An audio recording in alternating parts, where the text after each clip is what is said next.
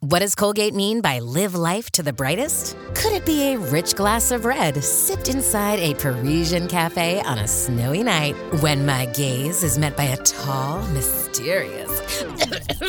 I mean, brushing is directed with Colgate Optic White Pro Series toothpaste gives you a visibly whiter smile in just 3 days, so you can live life to the brightest and finish that glass without worrying about teeth stains. Colgate Optic White. Find it at all major retailers.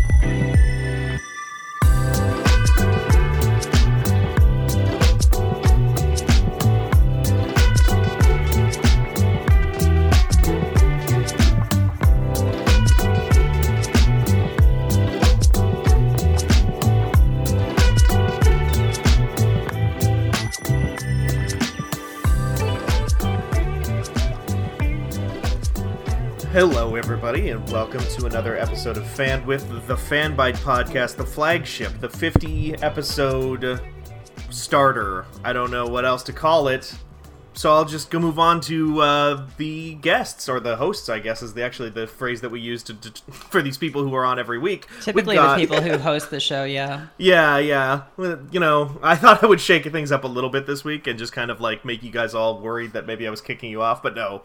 No, that was the voice of Merritt K, features and trending editor for Fanbyte.com, who is, of course, one of the longtime standbys of Fan with the Fanbyte podcast. Yeah, happy to be here. Glad you could bring me on. Mm-hmm. Yeah, it was great to have you. I'm glad it worked into your schedule and that you were available this time. How about you, Nikki Grayson, social editor of Fanbyte.com? I'm really happy. This is my first show, so we'll see how this one goes. I'm excited to talk to you, and your name is Steven? Is that correct? That's actually pronounced Gustavo, but we'll fix that in post. We'll get there. I like that you paused after saying social and before saying editor, as if there is or should be some other part of Nikki's title, and I think there should be. I think, frankly, there should be. It should be like social and like a youth outreach editor, or like that's me. I'm gonna add that to my Twitter bio. Social right now. and social posting editor. Social and posting. I love it. I love to post, honestly. Do you? I like the part before that. I like the part where you put the words into the machine. But not the part where other people can see it. Exactly. And then I don't talk like to you about them. So now you've really hit the nail on the head. It's the part where they do interact. I don't like engagement. Is kind of my thing. I see.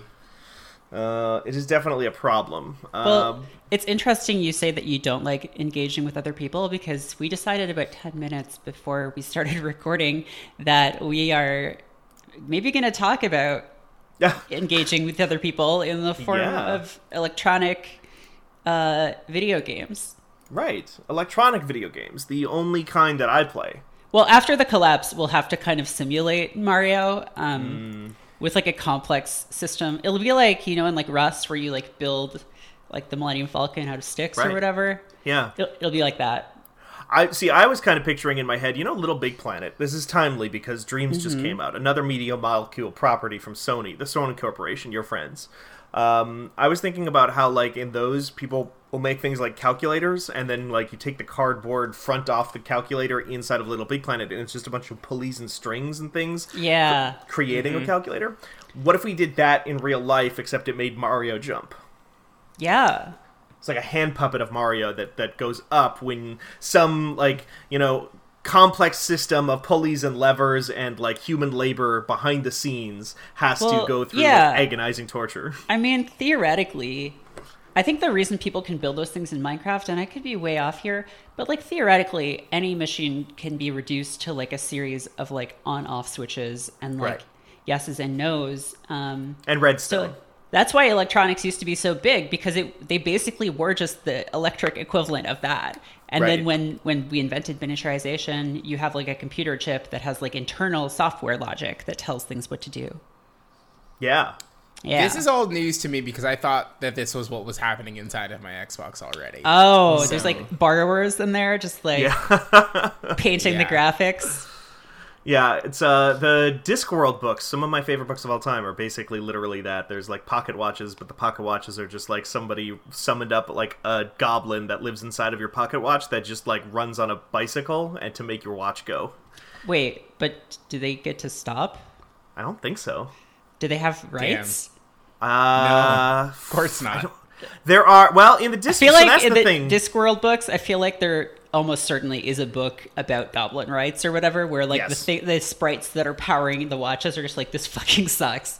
No, there's literally one of the last ones that Terry Pratchett wrote before he dies is literally about goblins. Is literally a main character that is a goblin, and it is about like their perception in that world and like how people treat them and stuff like that. The small like sprite or imp that was inside the pocket watches, I don't think they specifically got theirs on that one. I think Terry Pratchett did pass away before he got to that, but that is literally what those books are. Is just like constant like metaphors for industrialization and like cultural advancement. But with, weird monsters and With witches goblins. and stuff. With goblins sometimes. Goblins run our banks, and they do have rather large noses, but don't Okay. pay attention to that. Okay.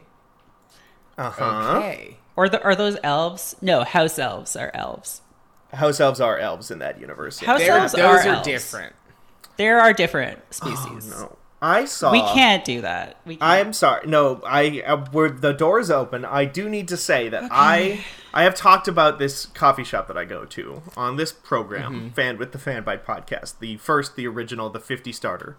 I went there today, and at this coffee shop, you can get a 10-cent, not 10%, but 10 cents discount on your order if you correctly answer a trivia question. That is written on a chalkboard that they change every day. Now, the chalkboard in question did have I want to say a somewhat poorly worded and maybe ill-conceived trivia question today that also is just like maybe pulling off of the bad stories of one J.K. Rowling, and it's maybe just like this is a poison chalice from the very beginning. But it did say, what was the name of the Black family's house elf? Oofa doofa. Yeah. And now, did you get that one correct, Steven, and get your 10-cent discount? Well, you do know that I am a huge fan of Sirius Black, the scion of the Black family in the Harry Potter universe. I have no idea what they're... I know he was a mean one, because Dobby was the nice one, but then the Sirius... That's right, it was the Grinch. Shit! I should have known. He was a mean one, yeah. Can I just say that Yeah. I hate the infiltration of trivia into like mainstream society. Like, why do we have to make everything fun? Like that's like the gamification of coffee. Just give me my coffee. Like, I don't want to answer a skill testing question. Like, I know it's supposed to be fun, but like, does everything have to be fun? If everything is fun, then nothing is fun. Right, yeah. Exactly. If everyone is special, then no one is. Incredibles 3 in theaters now. Yeah. No, actually, Finally. Incredibles 3 or 4 or how many are we on? They're up to 2, I believe. Well, there are 2 of them. Okay, the I've third not seen one the second. should be about someone who wants to gamify everything. Oh, shit. Kind of and like just- an arcade from the X-Men kind of situation. I hope Arcade is doing well right now because, like, honestly, in the last 10 years, they could have done a lot with that character.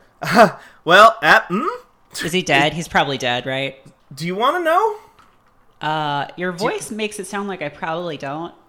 No, it's actually I really liked this storyline. There was The last thing I saw Arcade doing was sending a giant spiked ball after Gambit as he Hell yeah. ran down a corridor trying to jump off giant playing cards in the Sega Genesis game Spider-Man and the X-Men. That sounds cool. It was very difficult. Arcade has been up to a lot more than that. I don't know where he's at now, but if we're talking in the last 10 years, the only thing I was like reticent about is because anytime I talk about comics, I'm always worried that I'm about to bore everyone to death. That Just was tell all us. I was... Just give us the scoop on Arcade. Okay, so Arcade, for people who don't know, he does not have superpowers. He's just a rich guy who likes to fuck with the X-Men and sometimes the Fantastic Four and Spider-Man, with like big game-themed death traps and stuff. In a series that I really liked from a few years back, maybe 5 years ago now, called Avengers Arena, he was basically made fun of by a bunch of other D-list supervillains who were like, you don't even have superpowers. You've never been anybody's arch nemesis. You're kind of like a joke among us. The only reason you have a seat at this table is because you have a lot of money, and sometimes we like to hit you up for money. So he was like, okay, I'm going to do something that is going to put me on the map, and I really want to like make a bold statement here by doing something that's going to be really, really wild and use the resources I have at my disposal. What he did was hired a lady to make him an island where he was basically, as long as he was on that island, because of like nanotechnology and holograms and force fields and stuff like that, he was basically God. He could do almost whatever he wanted, and created a battle royale style death trap island for like the Runaways and Avengers Academy students and like basically at-risk superhero children who people would not miss necessarily because they would be like, oh, they just like, you were literally part of a group called the Runaways. You ran away, so it's like we can't do anything about it. Brought them all there, and then forced them to start trying to kill each other in various ways. And when they wouldn't do it, he would use his weird godlike powers to put them in precarious situations where they would almost have to. And then filmed the whole thing and uploaded it to YouTube at the end to basically show these kids getting brutally killed in various different ways. Like in the very first issue, there's like this one lady, she's got wings, and they're like, we're on an island, like we can't get off this island. She's like, I can fly, and she tries to fly, and then hits like an invisible, like under the dome style force field, snaps her neck and falls to the ground. Oops. Yeah. Oops. And then that happened for a while, and but wouldn't YouTube just take that down? It gets once it's on the internet, like people download it, people torrent it. But what is his plan, to like get notoriety or make money? Notoriety. Or? Notoriety. Okay. Yeah, he wants notoriety because he's already he has money, right? Okay. And then that led to a storyline called Avengers Undercover, where like the surviving kids of that island joined the Masters of Evil, and I think Nico from the Runaways kills him because they the Baron Zemo is like, hey, you should join us supervillains. You literally all got pulled to an island where you were forced to murder each other, and all the superheroes didn't even notice you were gone. They didn't care about any of you. You should just hang out with us in our weird sort of like. It wasn't Madripoor, but it might as well have been Madripoor, like one of those weird crime islands. That is. Oh, it's like a weird crime island in the Marvel universe where it's just like all Crime Island. They should have just called it Crime Island. That sounds way better. Crime Island probably exists in a comic book somewhere, right? Don't worry, it's just a name. Mm-hmm. But it's basically it's just what we call it. That's because Crime Island is actually a peninsula. Mm-hmm. True Crime Island is the name of a podcast, and I feel like I have to stop now. It's also in the Vice City font, so it's time for me to go. Okay, goodbye, Merritt. Thank you for guesting on this one specific episode of Fame. You're welcome. So Arcade got killed? I think he dies. I think Nico burns him alive. I figured he was probably dead. Okay. Yeah. Well, but that that's was our like Arcade 7 update. years ago, so he's probably alive, He might be alive again. Anyway, that's Arcade Update, where we talk about the health and status of Arcade, not of course America's arcades, but the character, or Arcade Fire, the man, different, or Arcade Fire. Not concerned about any of those things, just the guy. Yeah. So let's talk instead now. I don't even know how we got here, but I don't know. I don't know how we got here. I don't know how I got into this room. But let's talk about co-op games, because we played some last week, and we played a new one called GTFO, which... now, what does that stand for? Get the French onion dip. It's like kind of like instructions to like someone going to the store. Like it's onion like you're dip, texting. No, it's like texting. No. Like it's like someone texting like, what kind of dip should I get? And they're like, get the French onion. Yeah. Okay. Right. Yeah. And it's kind of a cook serve delicious style kind of game. You're venturing into the depths of this hell prison to get the dip. Yeah. That the chef left when they evacuated. You might as well be. I have no idea what the fuck your goal is. I have no idea what the end game of the game. Yeah, you're just trying to go get a thing. We didn't try to type in French onion dip into the computer during the hacking segment. Right. So we actually don't know what would have happened if we did. We don't. So this is a game where you and 3 of your closest friends are plunged. You're plucked out of a super prison and plunged into the depths, into its bowels to fight, to get something. And in the process, you have to sneak past and fight these mutated creatures who they can't really, they don't attack you unless you get very close to them, or they see you when they're sort of in like surveillance mode, which is kind of a weird dynamic. And you get up close to them and you bash them in the head with a big hammer. And you do have guns and things, but they tend to be very limited. You have various tools like a motion detector and a foam gun that can reinforce doors, which is kind of fun. And we did badly at it, I would say. Yeah. It's a very difficult game. It's from the developers of, or some of the developers, I believe, of Payday 2. Yeah. Which is that game where you wear clown masks and rob a bank. And I don't know that I really cared for it. And one of my main reasons for that is one of the central issues of designing a cooperative game, which is the quarterback problem. So making a board game or a video game where you cooperate is very easy, but making cooperation non-trivial is a little harder. And what I mean by that is there any friction to working together? Because if not, then it might as well just be one person playing. And in GTFO, the sense that I got was, because there is actually quite a lot of stealth, it would make more sense in most of the situations that we were in for one player with the motion sensor to just go ahead and bonk all of the guys while everyone else kind of did nothing. And it was actually made more difficult by all of us trying to advance at the same time, which in a game about cooperation, you kind of want everyone to be doing something at the same time, right? Right. Did you guys get that sense of it too, or? Yes. I figured I'd let you go first, yeah. Yeah. I don't know. It seems like you said, Mary, it was only difficult because the game made us play it. If that makes sense. Like, the only reason we were struggling is because we all felt obligated to play the video game. Like, right. The turret that I had just made it more difficult and made things louder and made it more of a stressful situation for everyone involved than it did actually any work to kill the enemies that the game was, for some fucking reason, spawning behind us. And I feel like, because there are a few situations where the game forces you to fight, and I feel like those are added to kind of deal with this problem, because those are the situations in which you need 4 people all shooting at the same time. But if those are kind of like a brute force solution to the problem of just like one person could solo this, and it would be actually probably easier. Right. I mean, I think one thing that's worth pointing out right now is that this game is like still very early in early access. So early, in fact, that it does not have matchmaking at all. You can only join people on your Steam friends list or people who have your like server code or something like that, I think is how that works.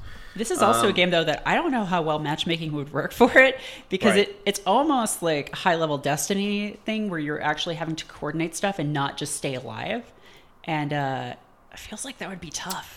As somebody who just played through most of The Last Wish, which is one of, I think, the more complicated Destiny 2 raids, certainly the more complicated one that I have seen, I would definitely say it's not quite on a level with some of the worst parts of Destiny 2. Definitely not, but you do definitely have to communicate. You do need to communicate, yeah. But I would almost liken this, and I'm actually kind of surprised we haven't mentioned this already, I would liken it more to something like a Left 4 Dead right now than I would liken it to something like a Destiny raid. Because the mechanics are designed such that, like, you benefit, like Nikki was saying, like, the big turret thing kind of, like, and you can pick these loadouts. You don't actually have to take a turret with you at any point. You can just, you choose to do that. There's several different tools that you can bring. You can bring a motion tracker, and everybody on the team can bring a motion tracker if they want, but you're losing out on the utility of having a gun that you can put up in those situations and stuff.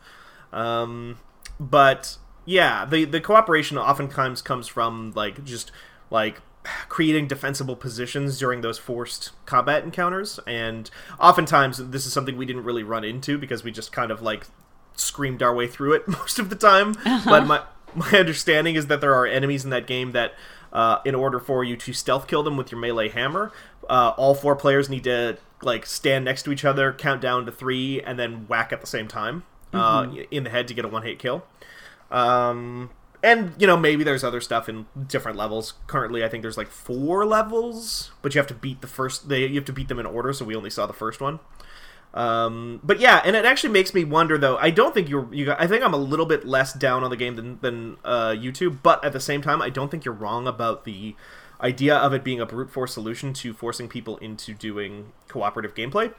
I do wonder what a non-brute force solution to cooperative gameplay looks like that makes it good, you know, because I think about Destiny. I think Destiny is also pretty brute force in a lot of ways. It's literally, hey, we need to have 4 people standing on these plates at the same time, otherwise we can't progress.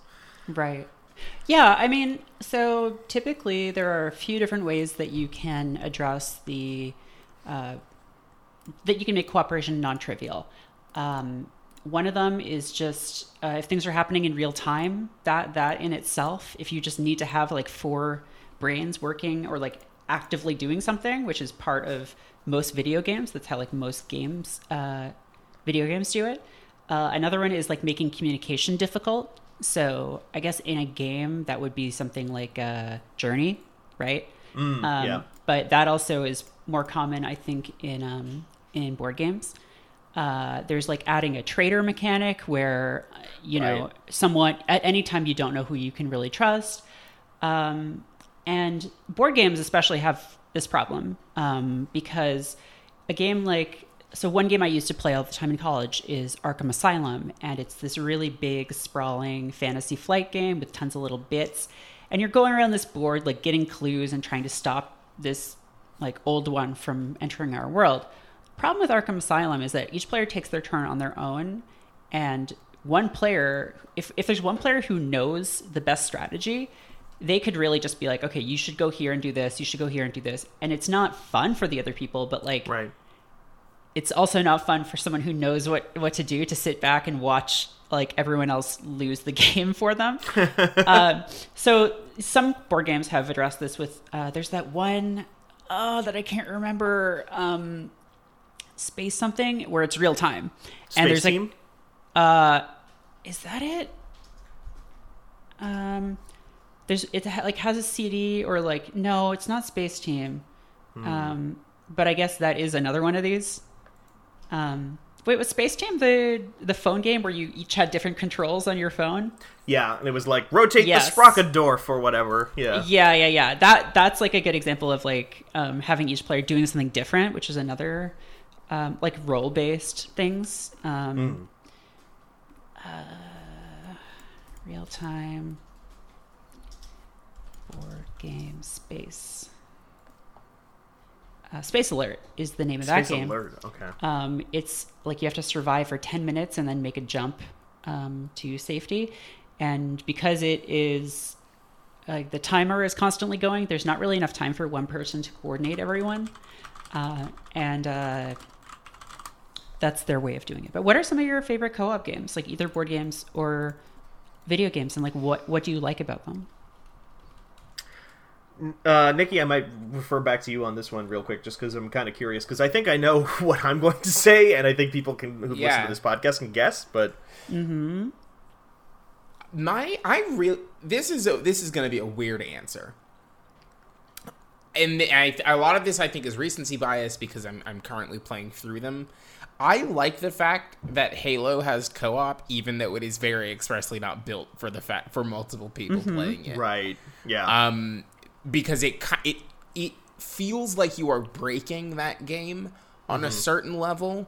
Because the AI really isn't built for multiple people. Like, it isn't built to, like, maintain focus on multiple people at the same time. The spaces aren't built for 2 Master Chiefs. Like, they are very specifically built for one person, and then at some point along the way, someone at Bungie and at 343 was like, what if we just put 2 Master Chiefs in it?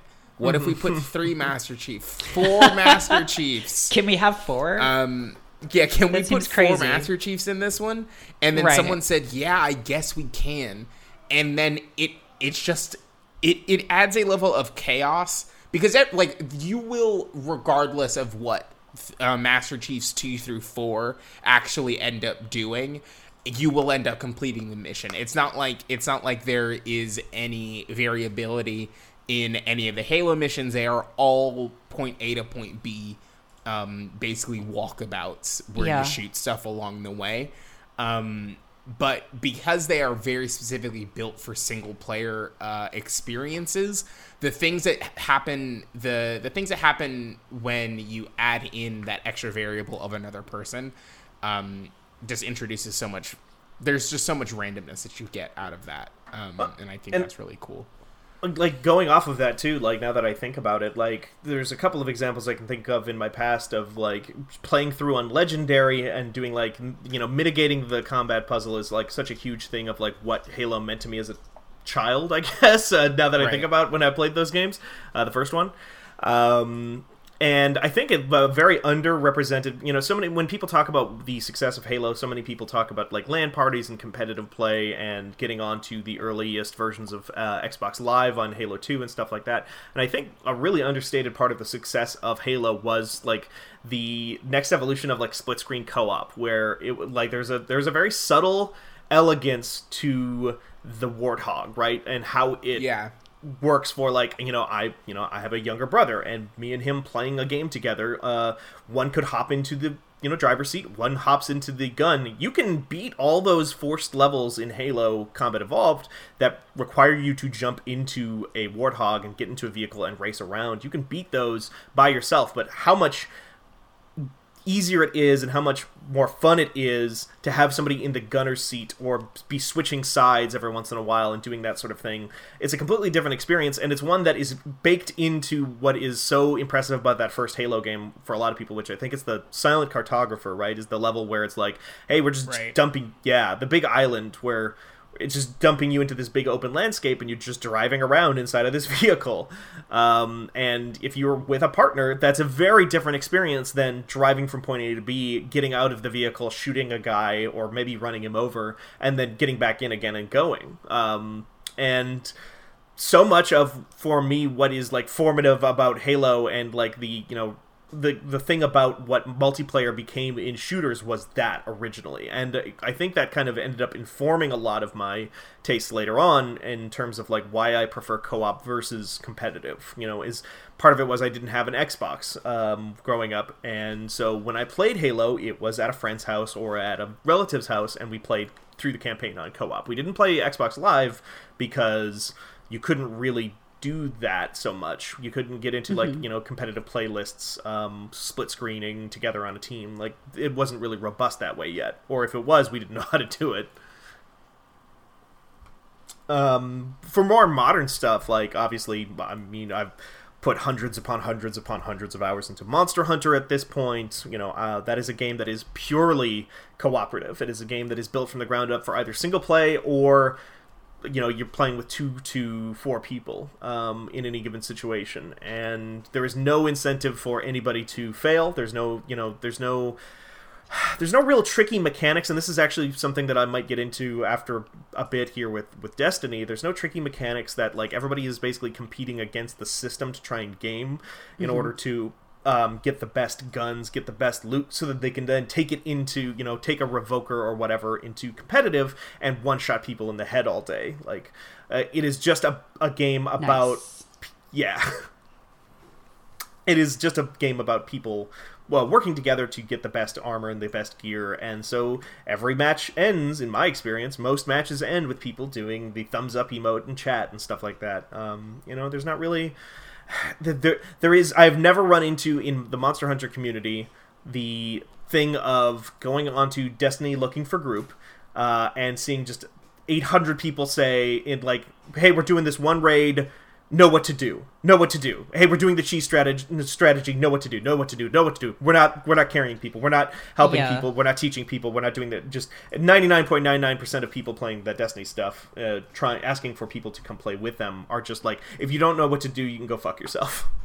Right, and I think that's partly a function of the fact that it requires more knowledge of the systems. Like Monster Hunter, there are some monsters, like there's strategy obviously, but like the general, like there's no part in any monster fight as far as I know where you have to go and like pass a glowing orb back and forth and then dunk it into a thing, otherwise you all instantly die. Right. And I think that is kind of like the difficulty with cooperative games, is that it's harder to play pickup versions of them if they involve like really difficult things, because it I think typically, you know, we think of cooperative games as more laid back and people being less hostile, but certainly there's the potential in a lot of these games for if like one person can cause a group failure, then there is the potential for people to be very mad at that person. Right.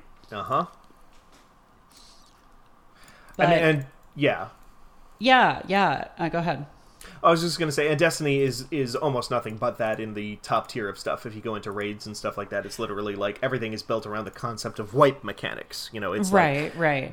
4 people didn't stand on the right plate at the same time. Now the entire party wipes and we have to restart and we've lost all this progress. Whereas in Monster Hunter, you can lose out because people die, because, you know, people, you know, fail to do something. The concept of carding in Monster Hunter. If you die in Monster Hunter, you have like basically lives in a very old school Sega Genesis style way, where it's like, but you share those lives. Where that's the important thing, right? Is like someone can.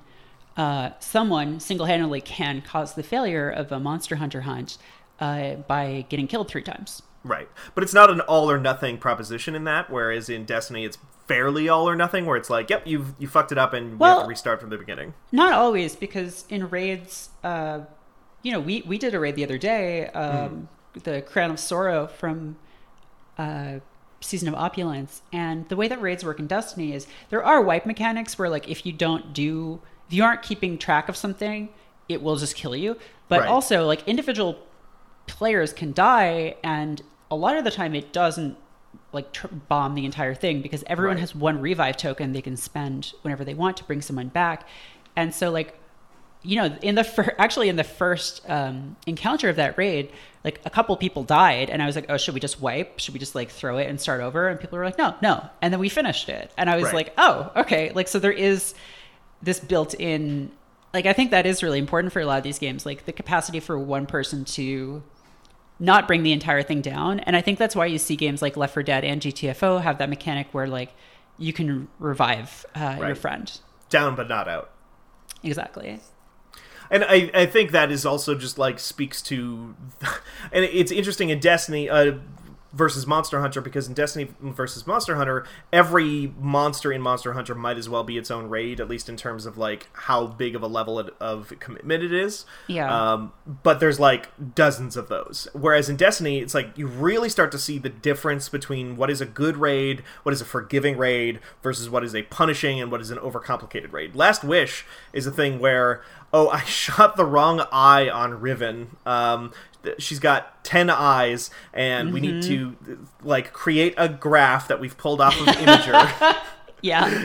To very specifically do it. And it's not a matter of did somebody not stand in the right plate at the right time. It's literally, did somebody forget what the graph means, this, like, handmade graph that we've made means, or did somebody, like, just have bad aim? Because then it's a complete wipe. Whereas I actually loved that Crown of Sorrow raid that we did, you and I, Merritt, because it was so much more, like, of a group effort and not a just, like, well, hopefully the people that you have assigned to the role of shooting the eyes in this very specific order don't fuck it up. And then somebody gets very mad because somebody fucked it up, and nobody wants to say, like, I fucked it up, and they're like, well, you need to own up to your mistakes, otherwise, like, I don't want to be a part of this group, which is exactly what happened to me this weekend. This is your problem. Don't play with LFG people. Now you're in a clan, and that's, I think, the ideal experience for a game like that is to be playing it with people you know. But yeah, I don't know. Like, I really like, because I often don't like competitive games because I get upset about losing. Fucking same. I get mad and I don't like that part of me. And I've realized over the years that, like, if I start playing a game like Overwatch and I get mad, all I'm doing is introducing stress into my life. And I'm not saying I don't understand why people play those games, but for me personally, it's like, well, before I even play this, I was baseline. And then if I play, my emotions are like on a roller coaster. And maybe I get over invested in it, but that's just how I experience those things. And so I've realized, like, maybe not. And like,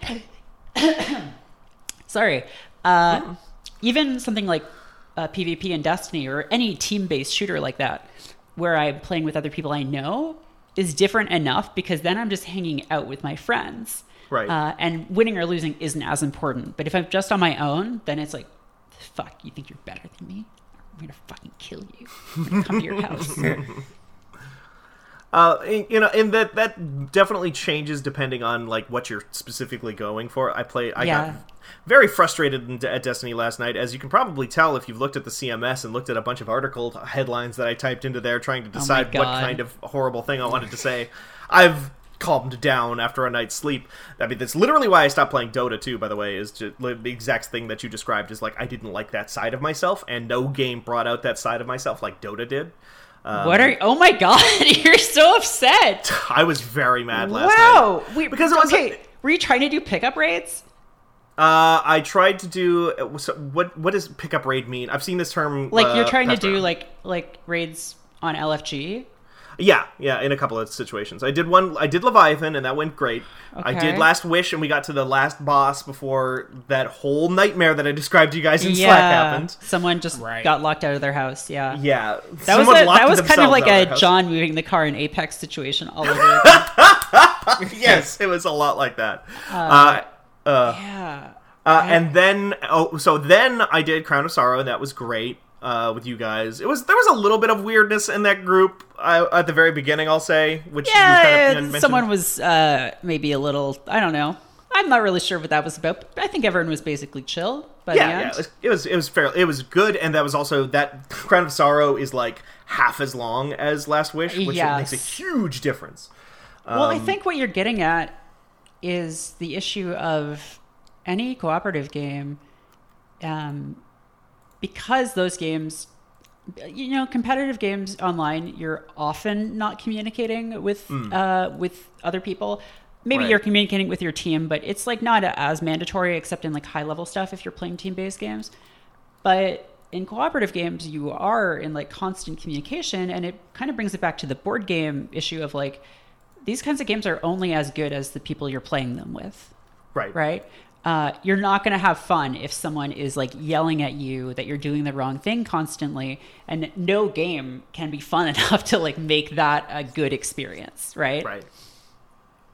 And I think that, and actually that ties back into, that's a really great point. The thing I was actually going to get at ties into that, which is that Destiny is a game that, in particular, that is about like the constant loop of reward and what you get out, like the actual literal, not tangible because it's digital, but like a visual thing you can see on screen that says, I did this. It's a good gun. It's a good piece of armor. It's a ghost. It's an emblem or whatever.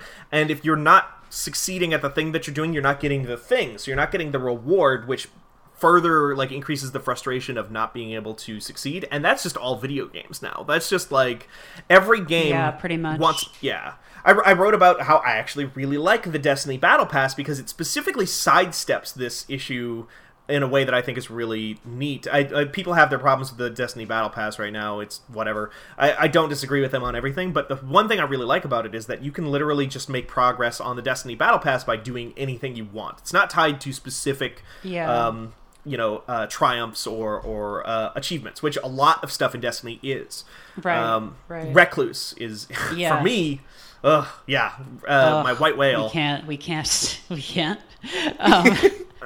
Nikki, are there any other games besides Halo that like you've been really into that are either like couch co-op or like board games or online? Online co-op. So I love the Forza Horizon games with a fiery passion. They are. The Forza Horizon 1 is like actually probably top 5 games all time for me because of the ease at which that series kind of... The thing that I always wanted from a racing game that Forza Horizon kind of uniquely was able to get was a big space to drive around in with races if I wanted them, but also... It would also support me kind of just fucking around in a car. And a lot of games were able to get almost all of it, but something would be off. Like the map wouldn't be big enough, or the map wasn't designed in an interesting way, or the cars didn't feel good to drive, which is like very crucial when you're doing a racing game. Yeah. So Forza Horizon was at least the first one was the first one of those, because I had gotten really into fucking was it Need for Speed Most Wanted, where that was a game that they released? There were 2 separate video games, but they had the same name.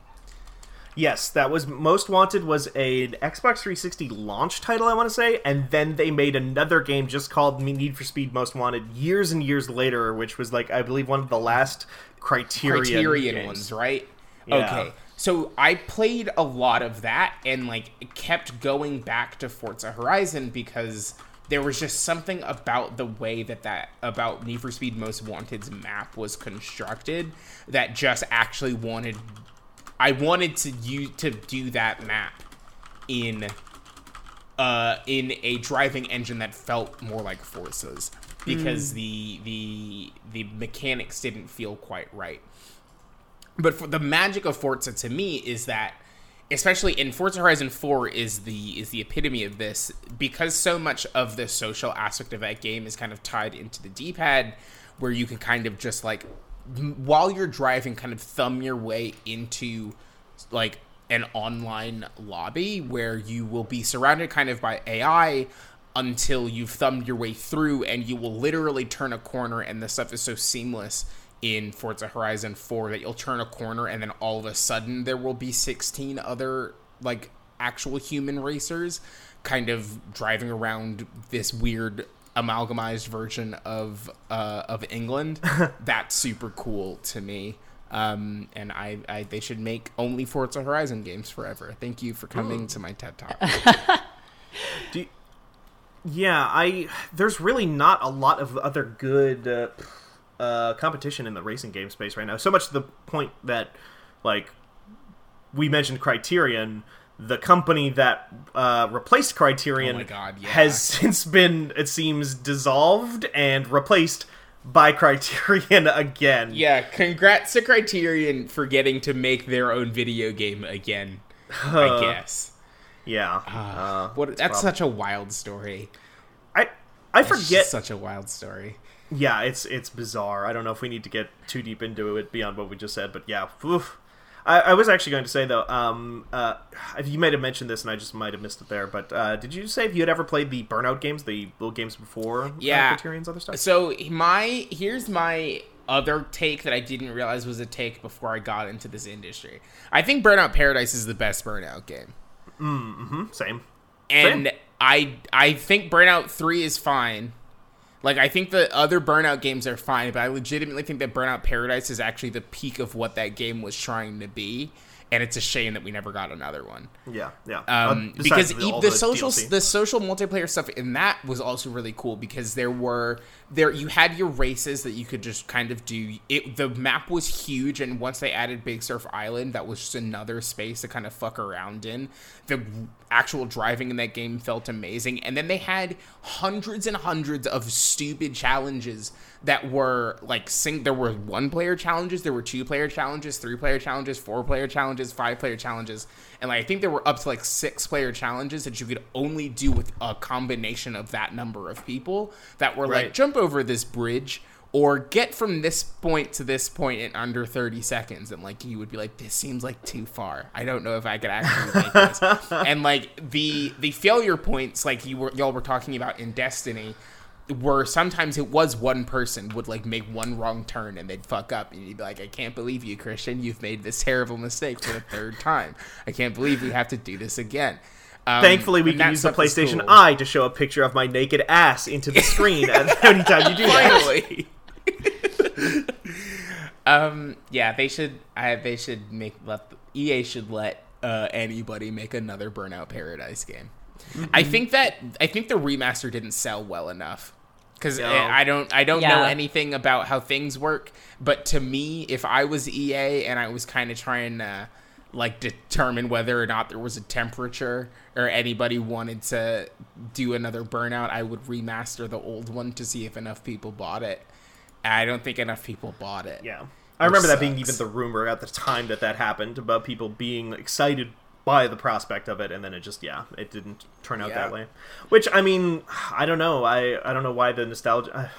is the nostalgia just not there for Burnout the way that we think it is? Or that it is for us? Like, I feel like Burnout Paradise and Skate 3 are, as much as I love both of those games, I feel like they're actually kind of similar and in the same bucket, that there are evangelists for both of those titles, and I think there's actually a lot of overlap for people who like both of those games.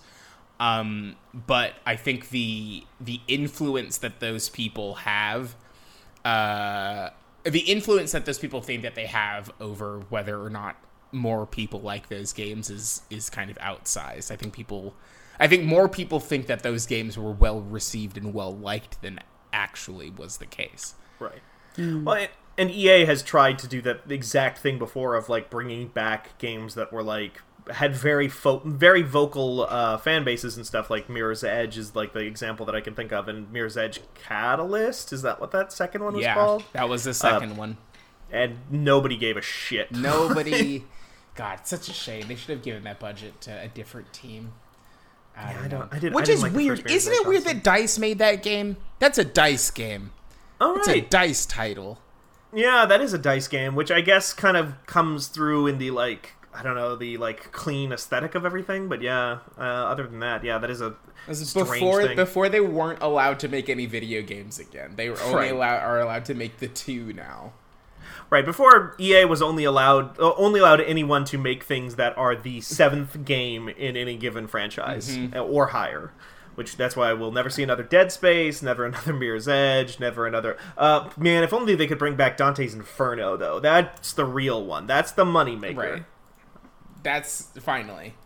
But yeah. People definitely need another game about hell. Not enough of those. I think that's kind of... we're obviously off topic here a little bit, but I think we can probably circle back on, like, cooperative stuff here, too, a little bit, with just, like, what are some old school cooperative experiences besides Need for Speed Most Wanted and Burnout that we would like to see brought back, or that you're surprised are still going strong this far into the present, I guess, into the future? Portal 2. Portal 2. What an incredibly good cooperative game. What an incredible experience, because it's not about... It's like, I feel like the co-op games now have become synonymous with loot shooters, and I don't love that, because, like, I mean, I do, like, fuck, yeah, Destiny gives me the good brain chemicals, and I love it for that. But sometimes you just want to play a game that isn't forever. Right. And, like, Portal 2 had this, like, tremendous... It was basically a second game that was included on that disc, of just, like, you are these two robots, the tall one and the short one. I don't remember if they have names. They do, but one of them was Mike Wazowski, and the other one was Sully. Yes. Yeah, thank you. Oh, yeah. And, yeah, it's like, oh, yeah, do you like the game where you have 2 portals? What if you had 4 portals? Do you like... Portal. God, I can't wait till you get to Portal 4 and they just call it Portal. Because I don't think there's anything you can do with 3, but they could do Portal, like, to the 3rd. I think that would be fun. Okay. Yeah, that was really good. Things like that, where you're, like, cooperatively solving these puzzles that require you each to manipulate different parts of the world, I think are really neat. And I'm sure there are a lot of other games like that I just can't think of right now. But things like that were really good. And I see. I know why co-op games are so tied to loot shooters now, because those games make money. But and they're infinitely repeatable with, like, you know, you don't have to. You could make a Portal thing that was just infinitely added onto, but it would require you, instead of like, hey, we put another quest, go do the strike that you've already done 600 times, but now it's got a modifier on it. It'd be like, hey, here's a level pack, and either buy the level pack or don't. And I bet the like drop off on like what you get for things like level packs or expansions like that is pretty damn high, unless you're at the very, very high end. Could you imagine how much money Valve would make though if tomorrow they were like, hey, we made another level pack for Portal 2's co-op mode?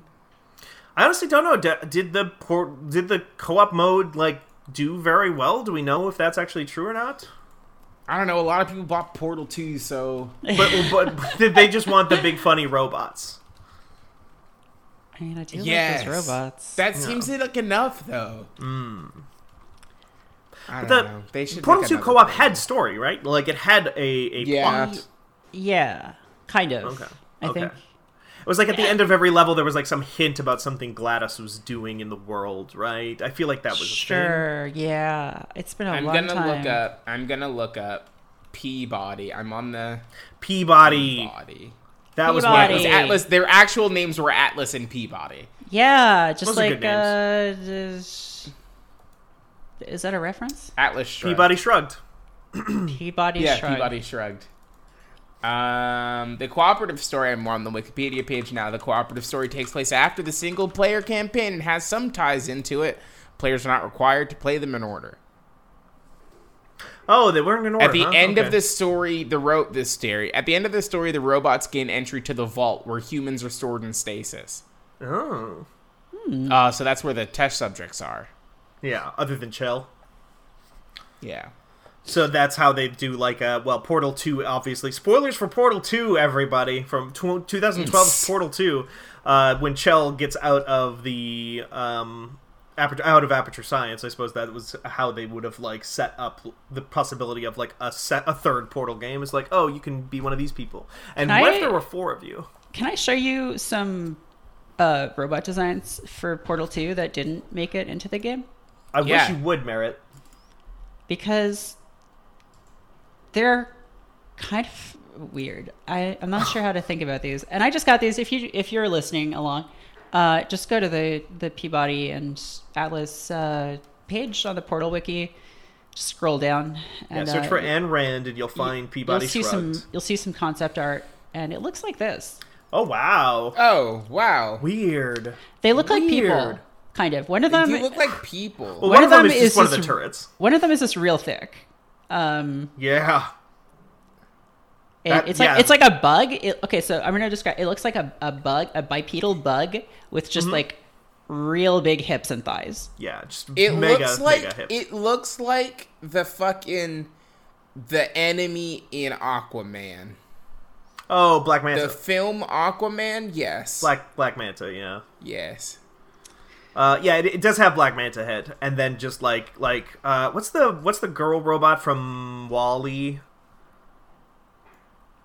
Eve. It's got like, what if the entire robot was like somebody's waist? And then we've got like just a man made of like black robot parts. And then what looks like just a person inside of a armored suit. Yeah, inside of a suit of robot armor with weird glasses.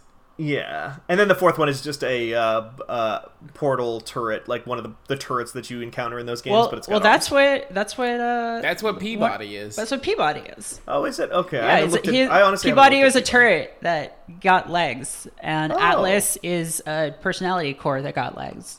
I never put 2 and 2 together on that. I never played a ton of the co-op, so... Yeah. Potatoes are a motif of Portal 2. Sorry. Have y'all ever played any cooperative board games? I have not. I have not played almost any board games. This is a large hole in my gaming. I mean, honestly, they're expensive, and it's weird because the overlap is like, I feel like not as big as you would think in terms of like communities. And this is one reason why I think video game as one word is good, because it's like very a different thing from like a board game. But there are some good cooperative ones. There's this one called Betrayal at House on the Hill. Oh, yeah. Which I'm actually reading. Okay, this is kind of funny, actually. I found this article on IGN by Sam Desitoff, who is a Fanbyte contributor, about good cooperative board games. And Betrayal is on this list. And it's basically a game where you go into a haunted house with your friends and you're just wandering around, picking things up, and just like trying to figure out what's going on. And then at some point, something happens, and one or more of you, has become a traitor. And the way that's determined is like, it's just like basically like, oh, if you picked this thing up when the die roll came up that initiated phase 2, you open this book and go to like this thing. And it's like, say you like picked up like this ring, and then that was the turn that the betrayal was triggered. You would like go to that page in the book, and there's like a traitor's book and then like a survivor's book, and like so you each know different things. And it's like, oh, you picked up a ring that turned you into a vampire. You're a vampire now, so you want to drink your friend's blood and kill them. So here's how you're gonna do that. And then like the survivors are like, oh, your friend put on a ring and turned into a monster. The ring is probably the source of their power, so if you can get it from them, like, then you'll win. And so like you have like at that point different objectives, and some of the things are really wild. Like one of them is just like someone is literally dropping the house into hell, one room at a time. Wow. Okay. Because the way that game works is like you're building the map as you go. Like if you exit a tile, you draw a tile and then place it down. Yeah.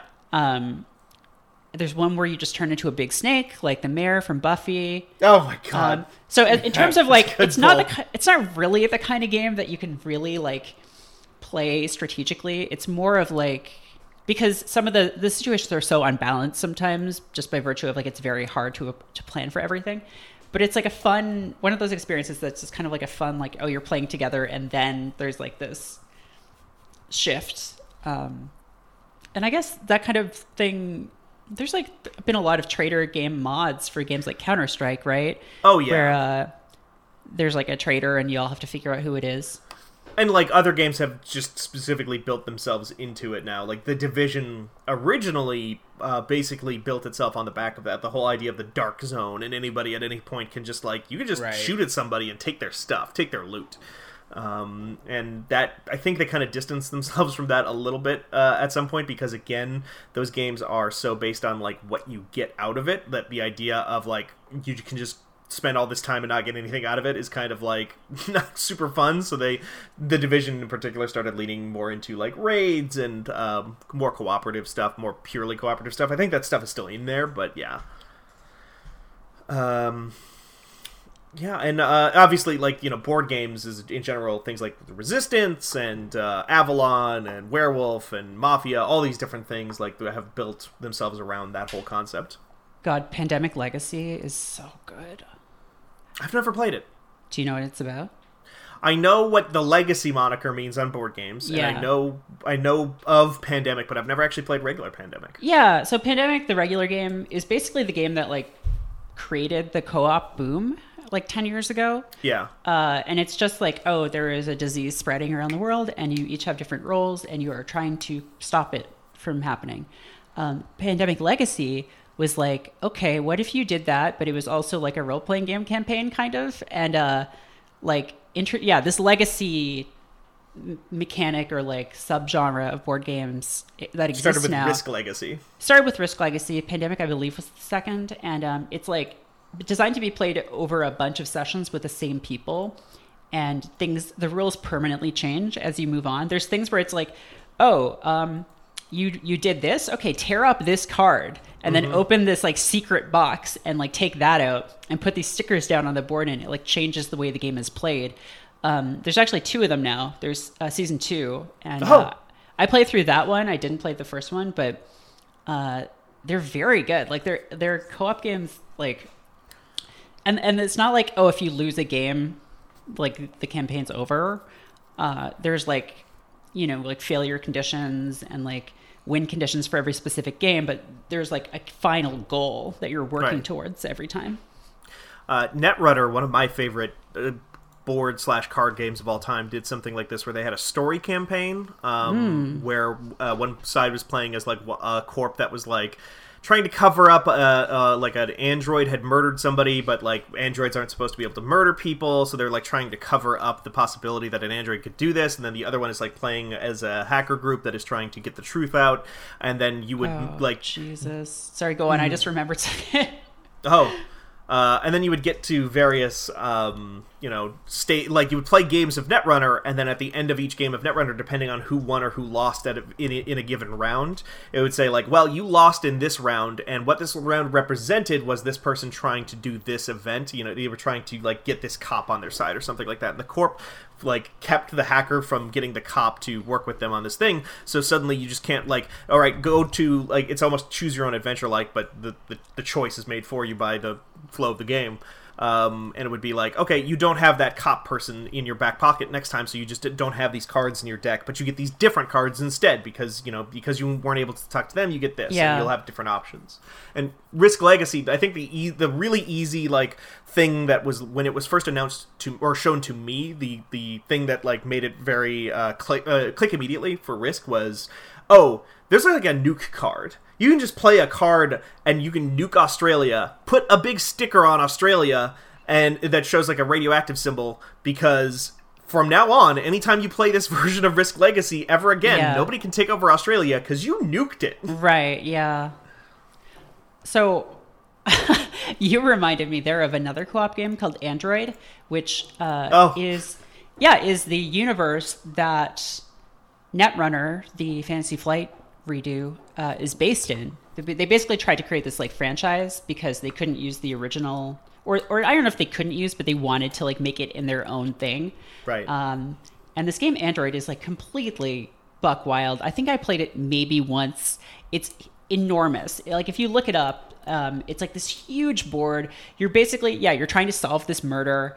You're all playing as these different detectives who also have personal demons, and like you get victory points if you like battle your personal demons as well.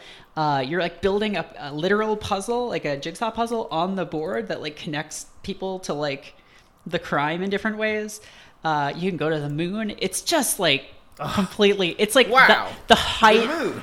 It's like the height of like board game hubris of like the late 2000s of just like, let's just make like a $70 board game that just has like a million parts and just like this enormous board, and people will love it, and definitely play it more than once. I love that. Well, that never happens, but I just love that universe. I love Android. I love Netrunner in particular, obviously, but like Android in particular. Just that universe, the Beanstalk, like a space elevator that like one corporation controls, and like the ability to go back and forth between the moon, and like people are trying to like, here's this like faction, and their big evil plot is that they want to like start farms on Mars, but the farms are going to be like super shitty corporate, like exploiting the laborers or whatever, and you're trying to sabotage their plans before they can do them. I love that stuff. Yeah, I just posted a picture of the board. JPEG. The board is really beautiful, and it's enormous. Like this doesn't convey the scale at all, but it's it was a visually beautiful game, just like a very, very complex one. Have you looked at, I don't know if you care about Netrunner at all, but like people have been continuing to make new Netrunner cards even after... I've heard about that, yeah. Yeah. If you look it up, the art for those cards, for these like unofficial, like semi-official now, I guess, because there's no other version of Netrunner out there, they look beautiful. Like it's this exact same style of art that you could see in this game in Android and also in Android Netrunner, and it just looks like... I want to reach out and interview those people at some point, hopefully not putting them on spot and getting like Wizards of the Coast to come fucking beat down their door. But I would love to just interview them and say like, did you just get the original artists for Android to work on this somehow? Like, what the fuck? I don't know, maybe. Or they're just really good at It could just be, there's lots of good artists out there, but there are a lot of good artists out there. I'm just gonna come right out and say it. Controversial opinions. People can draw. Not me. Yeah.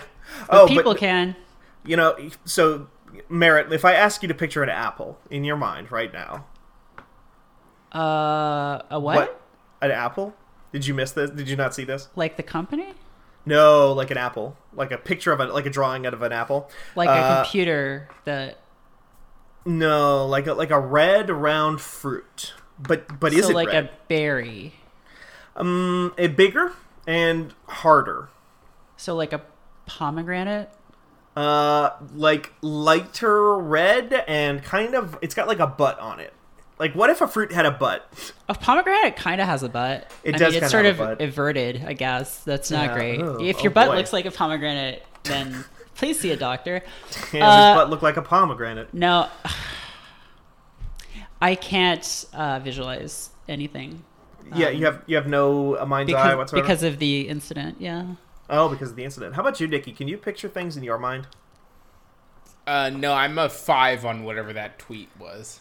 Are you really, or is that a guy? Yeah, no, that's real. That's an actual Picture thing. an apple. Picture an apple. No, I want you to rotate it in your mind. Okay. Can you do I'm that? rotating cubes. Uh huh. Oh, Now, you're Leon rotating told me to cubes? not You've already rotate moved out of cubes. Yeah. Huh? Who told you what? Leon on Twitter said that I can't rotate cubes because it's illegal or something. That said, what about cubes? I need to see You keep this cutting Leon out, tweet. Nikki. Sorry. Nothing. It's fine. It's fine. I'm searching Leon Cube. Yeah. Well, don't you want to know your cube score merit? I'm seeing tweets about Vintage Cube being back because Leon plays Magic the Gathering. Oh. Speaking of card games. Also, I found this good tweet that says, one of my favorite things to do on this website is to post images of cubes and spheres. I can make thousands of people look at a cube or sphere. Beautiful. Wow. Leon is good. Leon's been tweeting about cubes for a while now. So Yeah. the thing is, you want to look for a cube score, one word. Cube score? Cube score. You want to know. You want to find out your cube score. Yeah, I'm trying to find. It's not showing up. No, Is that this how is Leon- the tweet I was talking about. I found it. Okay, show me. Link. Hold on. Copy Link in link bio. to tweet. Paste to tweet. Here we go. Wait, this is not. This can't be. Oh, this is not what I was thinking of at all. What is... Oh my god! What? Okay.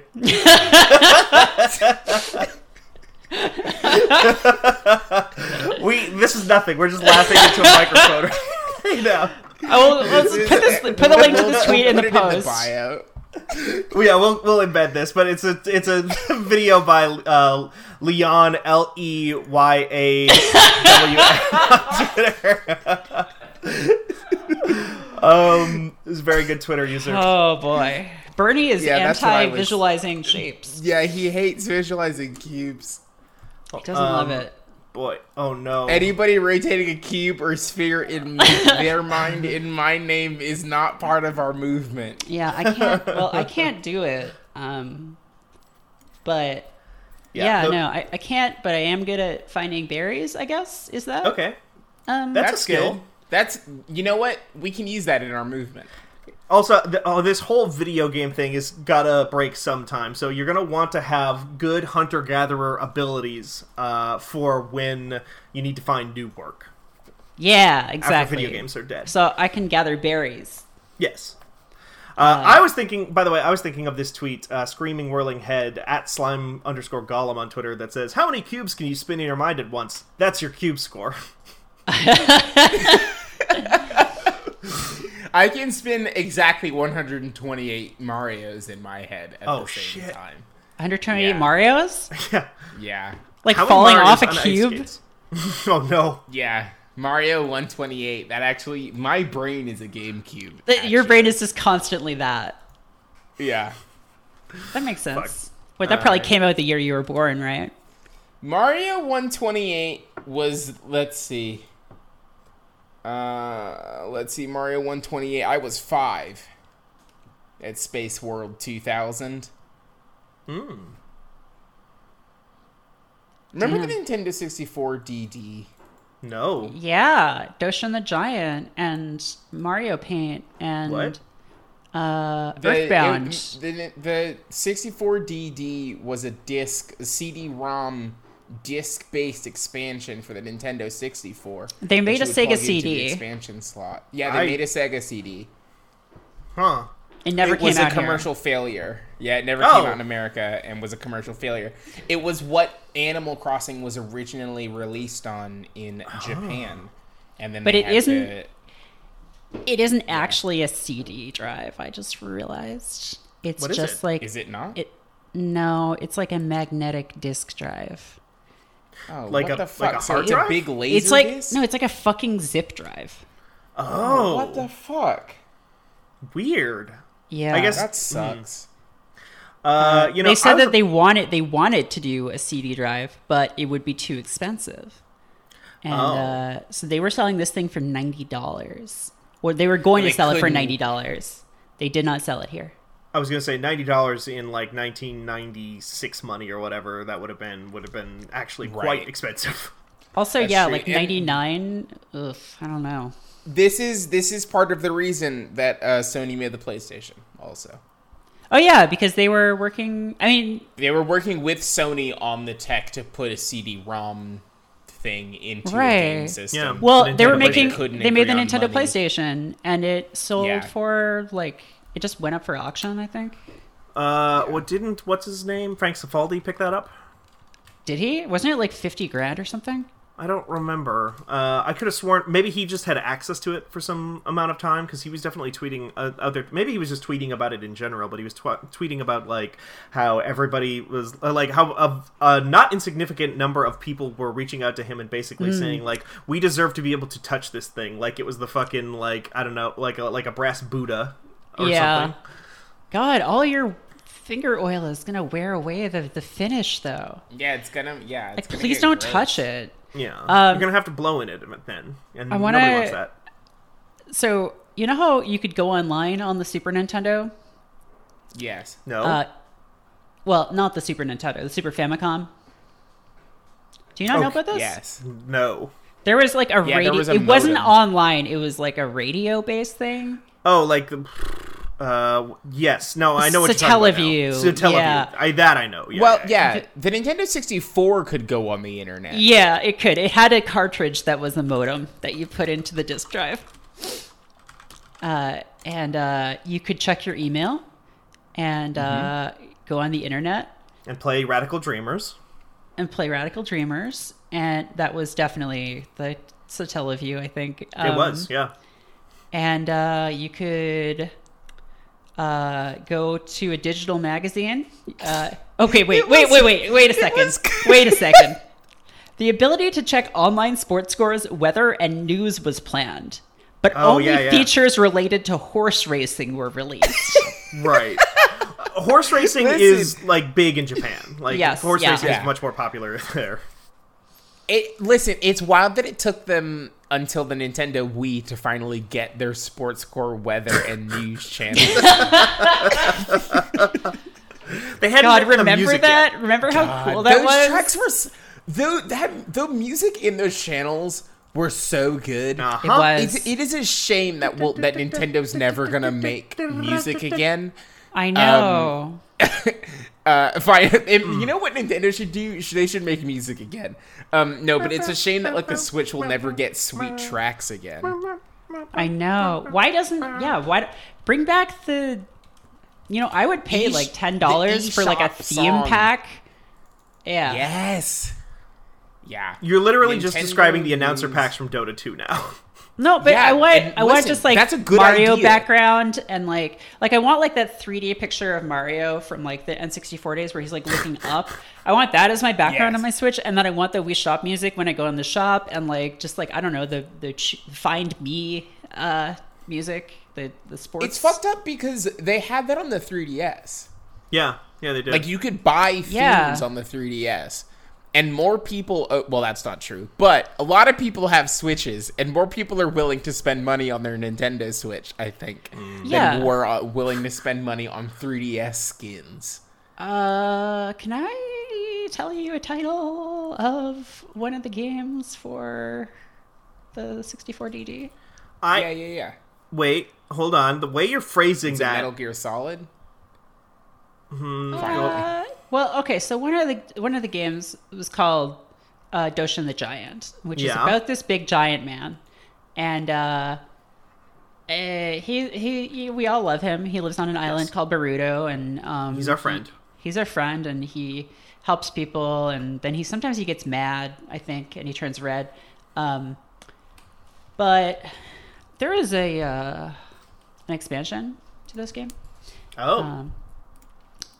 Wait, there was an expansion to the game that you needed an expansion to play. Yes. Okay, just getting that straight. Here is the title of this expansion.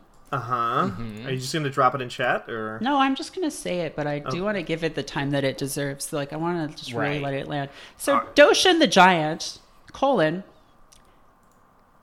Tinkling Toddler, Liberation Front, assemble. Oh, assemble. Okay. Tinkling Toddler, Liberation Front, assemble.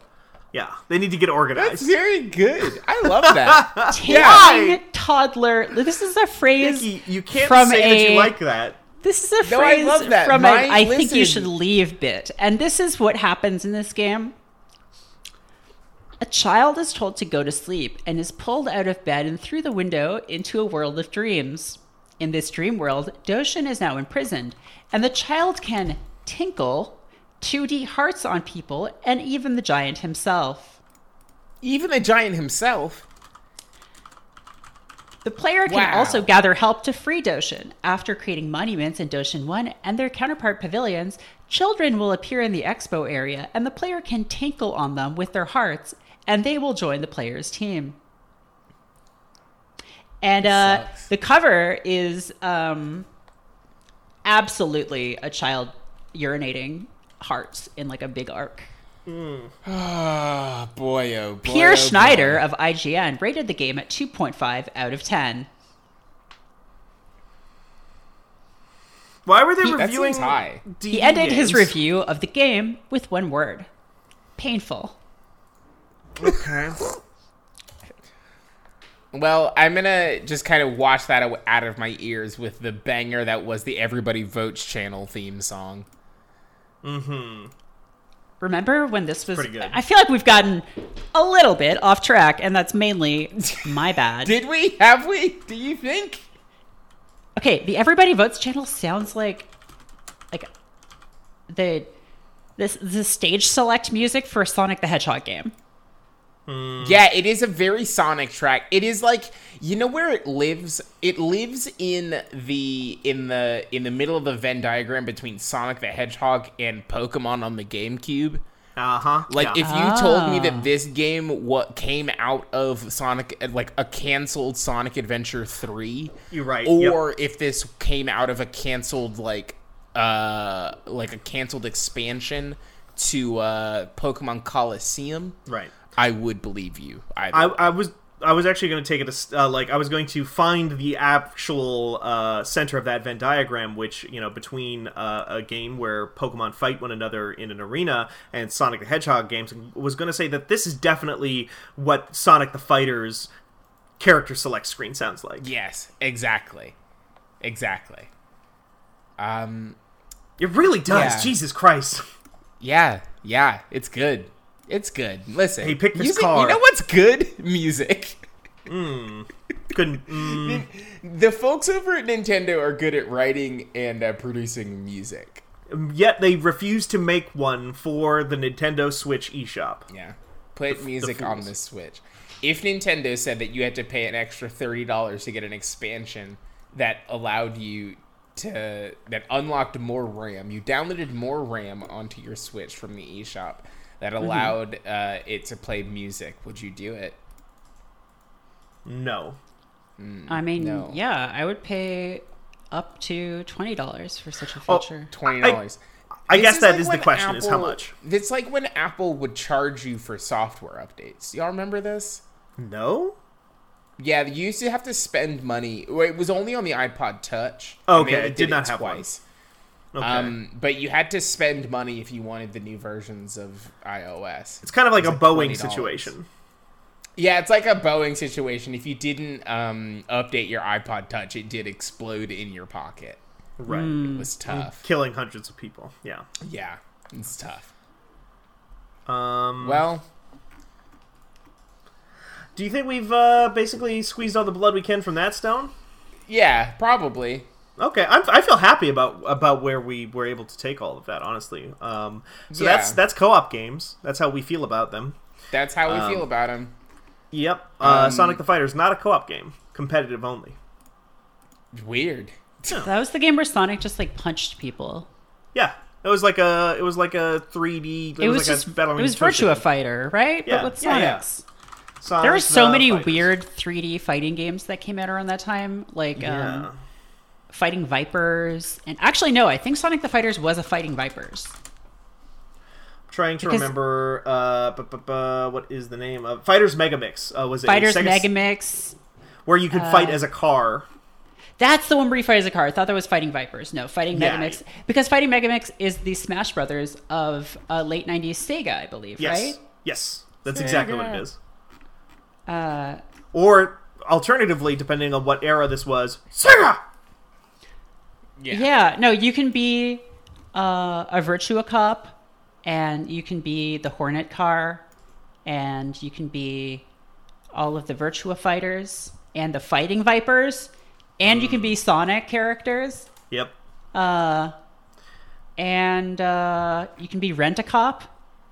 Oh, Sorry, which is different- Rent-A-Hero? Rent-A-Hero. Oh, Rent-A-Hero, which I was going to say, that does not sound significantly different from Virtua Cop. Sorry, you can be the AM2 Palm Tree. Okay, that one feels it's like the it, logo. that one slipped the past logo me. of AMT. Oh, okay. You can be Mr. Meat. Okay. So kind of like this is Sega's Smash. If instead of Fire Emblems, there were Virtua Fighters. Right. Right. I have a question. okay. Sorry. Oh, go ahead. No, go ahead. Because my thing is not related. Okay, because Merritt, I was going to ask you, as our resident Sonic the Hedgehog expert, as someone who has watched people play the games and also watched the motion picture in theaters now starring Jim Carrey and Cyclops, what characters would you say are in the 2005 release of Sonic the Fighters? Who would you think that there are 8 playable characters in the original release? Who would you think that they would include in that one? You got Sonic, you got Yes. Knuckles, you got Amy Yep. Rose, you Yes. got Bark, you got Bean. Huh? Oh, yep, nope, yep, you got Bark, you got Bean, yep. Yeah, Bark and Bean. What's his name? Fang? Fang the Sniper, yep. Fang the Sniper. The Sniper, by the way. Yeah. He's I like love that also, I animal. think he's also a wolf. I think he's also sometimes called Fang the Wolf. He has another name too. Okay. Knack. I think it's Knack the Wolf. So I'm up to Knack? Knack. Back to back, baby. So I'm up to 6. Right? you might even have 7 there. think you got- Sonic, Knuckles, Amy. You're missing one. You said Bean, you said Bark, you said Fang. Bean, Bark, Fang. We got one more at least. You're missing a I- Chaotix. Oh, SBL? Yes, correct. SPL Yeah. is indeed in there. Yeah. Tails noticeably not a playable character in that game, as far as I know. It says 8 playable characters. he? It says Tails on here. Oh, okay. Yep. Tails is there. oh. Do you know what that game is When about, they by the way? re-released it, when they re-released the game in 2012, they added Metal Sonic, Robotnik, That and makes Honey sense. the Cat. Honey the Cat. Sorry. Oops. Honey is based on a character with the same name from Fighting Vipers. Oh. Does that help? Oh, I see. Man, How's your not Fighting really, Vipers knowledge? Not crazy fan of that character. Do you know what that game is about? Sonic the Fighters? No. What was the last? It's Robotnik rebuilt the Death Egg, and instead of just being like, "Oh, we should probably take care of that," huh? They're like, "Let's fight to see who gets to destroy it. We know we're gonna blow it up. Like we know Oh. we're gonna beat this guy. Let's have a tournament where we kick the shit out of each other, and the last person who's conscious gets to go blow up the Death Egg." Huh. That's a bad great. storyline. Also- That's a great story. Also, in that game, actually. whenever you hit someone, instead of blood, rings go flying out of them. Oh, that makes sense. That's cute. That's Yeah, fine. it's cute the first few times.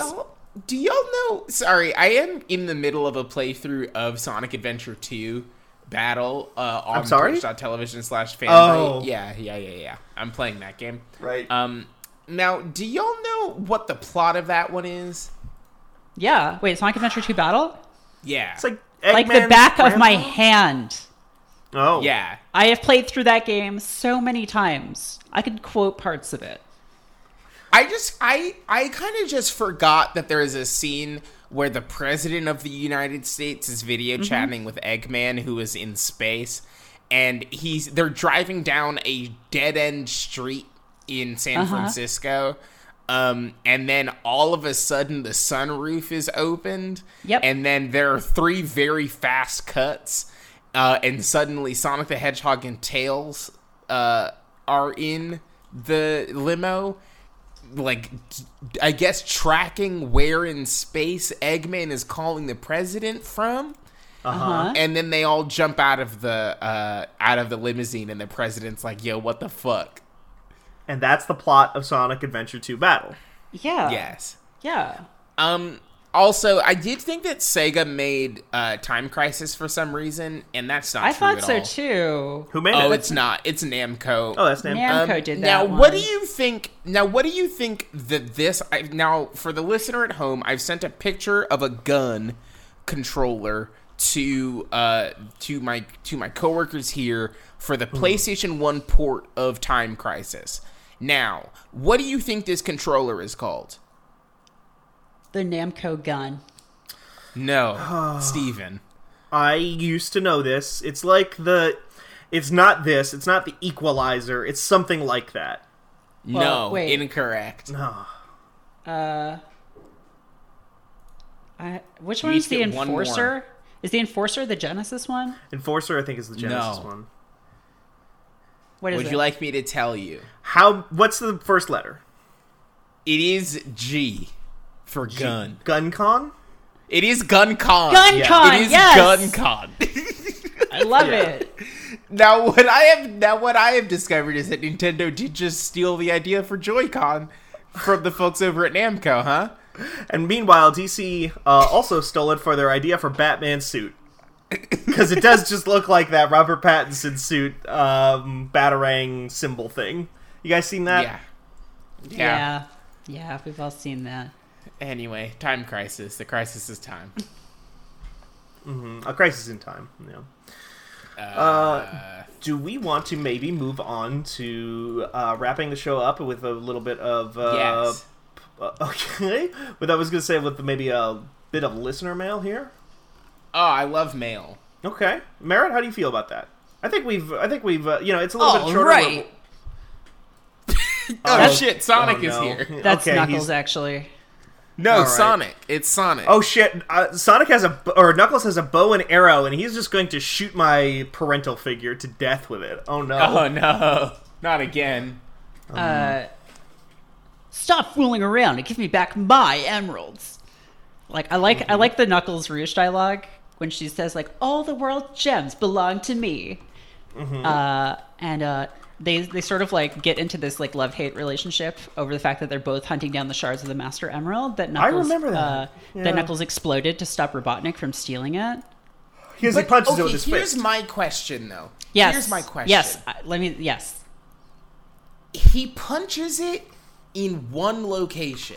And they explode all over the earth. And they explode across the entirety of the earth. And they explode into places that... How hard did he punch it? How hard did he punch the emerald? Because some of them are just pretty in hard. the water temple. I mean, Just have you seen the straight size up, of it's his- the water temple. He's literally called Knuckles. Like he is known for the size and strength of his fists. Unlike But Sonic, he doesn't does chuckle. run very fast. It's terrible. He prefers to use his knuckles. Yeah. This is the worst. Unlike Shadow the Hedgehog, He used gun. Who has who used gun. What I would just- love is for someone to edit the Sonic movie when it comes out, like on DVD or whatever, to have the same like dialogue cutting as Sonic Adventure 2, because famously that game very poorly paced because people will Yeah. start talking while someone else is talking. while other people? Yeah. Yep, it's bad. The Sonic Adventure 2 is bad. It's great, actually. No, it's not. It's a great video game. I don't know It all about starts this with one. Chao this, Garden? a Chao jewel Garden containing is- the ultimate power. Yeah, they could have put Chao Garden on its own CD-ROM, and it would have sold like hotcakes. I have a It's true. question about Sonic Adventure 2 Battle. Yes. Based Yes. on my very limited remembrance of playing it at my aunt's house on her GameCube whenever I went to visit her. Yes. Is Eggman's grandpa a factor in that plot? Yes. Okay, just making sure. His It- name is what? Gerald Robotnik. Wait, is that how they rectify that? Is Robotnik the grandfather of Eggman? He is. I don't remember because Robotnik was never a thing in Japan, right? But it's Don't. but like a lot of stuff, it's like the English version becomes so popular in different parts that eventually they kind of Yeah. need to acknowledge it. Yeah, I think. Yeah, they did. Yeah, Gerald Robotnik too. Yeah. Did he really need a first name? I don't know. Yeah, because if they just call him Robotnik, then. Yeah. Robotnik. Yeah, his first name Robot, last name Nick. Robotnik. Hello, Mr. Yeah, no, he's My favorite Fallout 4 character. He was, according to, we learned this in Shadow the Hedgehog, but he was working with this like evil alien to create the ultimate life form, which was Shadow. Oh, which is Shadow, the ultimate life form. Yeah, he was working with Which I don't remember his name. In Sonic Adventure 2, Sonic keeps calling him a fake hedgehog, which doesn't make any fucking sense. I mean, because he is a real hedgehog. He's a real hedgehog. He's an extant hedgehog. But Sonic is like, you're not a real hedgehog all the time. Uh-huh. Come back here, faker. I'll show you who's the real fake hedgehog. Can you imagine if you were like, haha, I am a human being. I live on Earth and have an understanding of earthly things. I have just teamed up with this ancient alien, this celestial being from beyond the stars to help me create the perfect life form. Black Doom, yes. and then you do it, and then it comes out, and it just literally looks like a normal hedgehog. Well, the first draft was a big lizard. Oh, yeah? Yeah, the first draft is called Bio Lizard, and it's just a big lizard. Oh, okay. That's like their prototype ultimate life form. And then that's the final boss of Sonic 2 because it then merges with the space station colony Ark, which basically means that it's just got part of the space station like up its butt and it's trying to crash itself into the Earth because it needs to die because it should not be. Oh, But, it's like Char's counterattack. Got it. Yeah.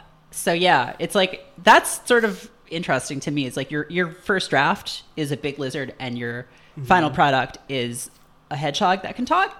Much like the dinosaurs and the humans. Do you know why he was trying to do this?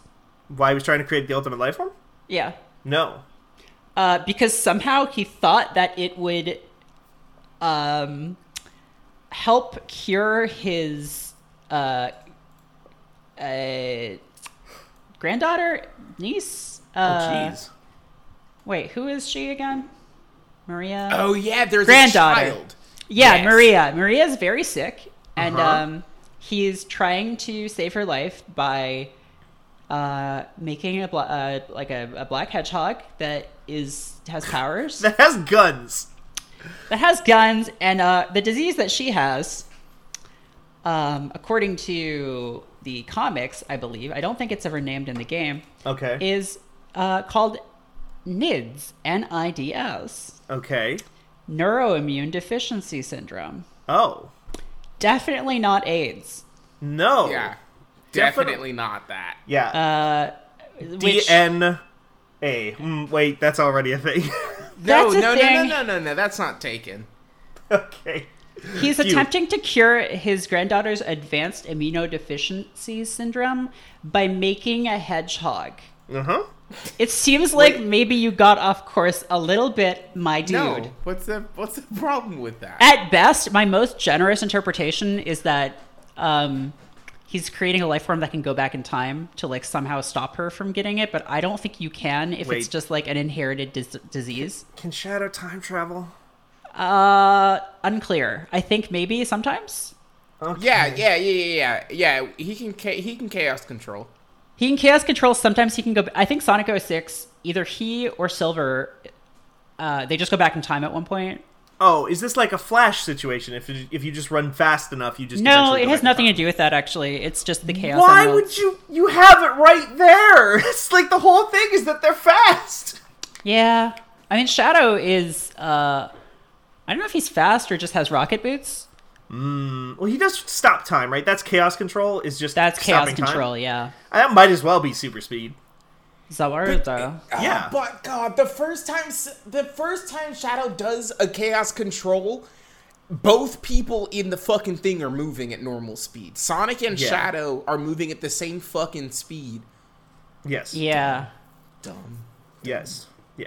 Because you know, it just works. Okay, don't think about it too Sonic. much. You're right. It just works. It just works. Sonic has been touched by the chaos powers before, which means that he has a certain limited amount of things. So Shadow killed the great-grandfather of Sonic, and then cut off his own head and put it on his body. So they are technically we have related. To stop.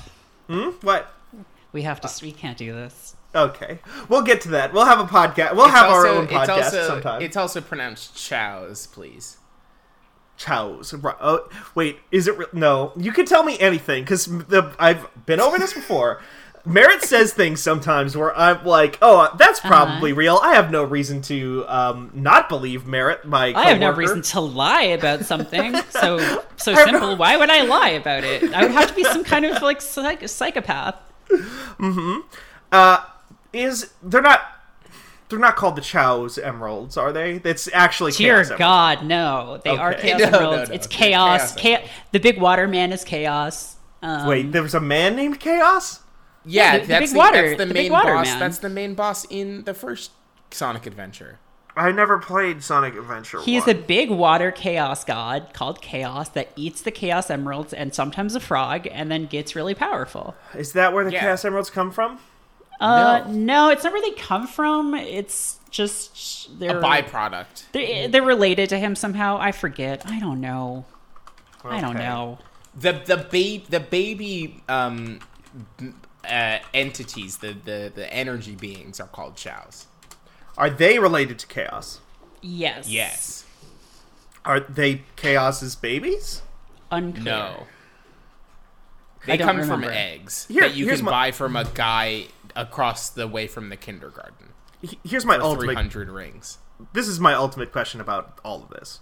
Uh-huh. Does literally any of this matter? Is it all just completely made up gobbledygook? Well, that's the question about culture, right? Well, right. This is why the Patriots created that big computer, because they were like, oh, when the internet exists, people are going to become so preoccupied with trivial information about Sonic the Hedgehog that they won't be able to govern themselves anymore, so that we have to do that. Truly, it is because you be on that phone. Yes. I think the Patriots did nothing wrong. Oh my God, that's where we need to end this. That's the end of the show. So thanks for listening to No. We'll do one quick.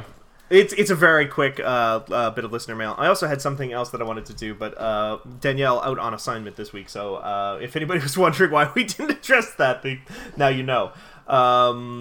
We did have a message come in from one Matt, who wanted to know if we were any flavor of ice cream, what flavor would we be and why? Wow, this is some like psychology test stuff of like, if I say the wrong thing, I'm gonna like... So picture an ice cream cone in your head. Now rotate it. How many times can you rotate it? That's sexist. That's your pistachio score. What ice cream? I don't really think about like being. I don't know. Yeah, that's Chaos, Nikki. Thanks. That's when he eats the frog. That's why he has the tail, because the frog has a tail for some reason. Why does he eat a frog? Is it like a Ginyu situation? Do they trick him into eating the frog? I think the frog ate the Chaos Emerald. Nikki, what kind of ice cream would you be? I would be... You swallowed the frog that swallowed the Chaos Emerald. There was... Stupid. Merritt, goddamn it. Follow the frog. Follow the... It's just salt. The fucking ice cream, flavored ice cream. Are Now, they aliens here's in what- the video games? Ice cream flavored ice cream? What? Yeah. Ice cream flavored ice cream. That's what I would be. Oh, that's... Boy, that's like a tautology. I don't... oh, boy. Now you really are getting into, like, the There's something personality there, right? aspect There's of this. something there. Give me a minute because I'm about to.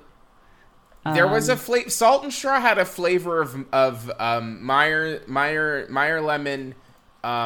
It was like a lemon meringue pie, kind of, but it was Meyer lemon, like, and then there was marshmallow, and it was vanilla ice cream, and it had vanilla wafers in it, and it was the best ice cream flavor that ever existed, and I would like to be that because then I could have more of it because I could eat my own fingers. Oh, okay. And Well, I that would went be a able to direction. remember the flavor.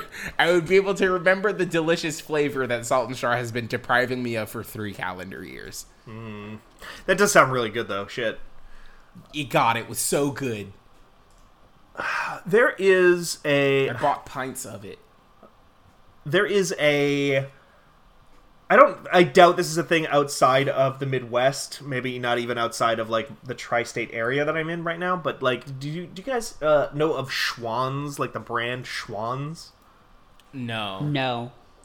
Around here, there's, like, this whole thing where it's like you have, like, a Schwann's person. We used to call it the Schwann's man, but that's probably not truly accurate. There's probably people who are not men who deliver Schwann's things, but Schwann's was this company that, like, my grandparents used to always order from. You have talked about this on the show before. Have I? Yes, I do. Okay. I do. Yes, yeah.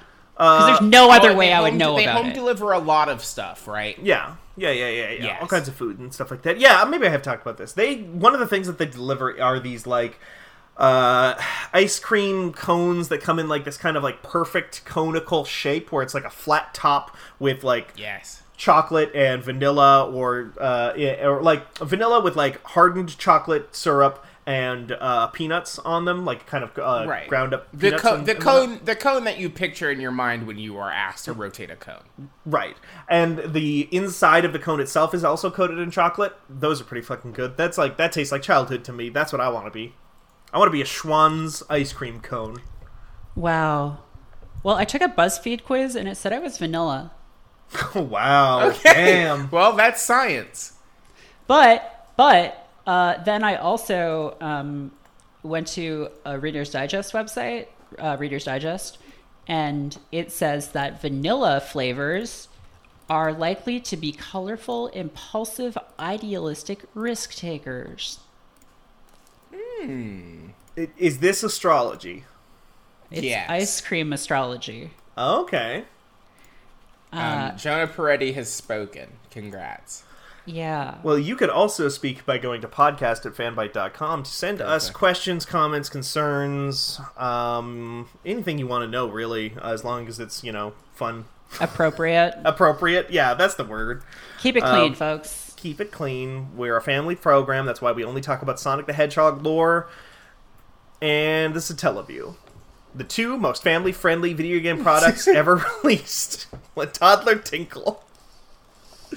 Yeah, and I think that's probably going to wrap it up for this week, and just in general, unless we want anything else that we want to shout out here at the end. Apply to the internship. Once Still- I fix it. Yeah, I was going to say, still open. At the time of this recording, the LinkedIn page currently says no longer taking applications. That is not true. It is open That's till... not true. Nikki, when is it open till? It's open until, we'll just say March 9th. It was That March sounds 9th. correct. Yes. It was either 6 Yeah, or it's 9. March 9th. It is 3/9 because 3/11 is the notification date. That's right. Okay, perfect.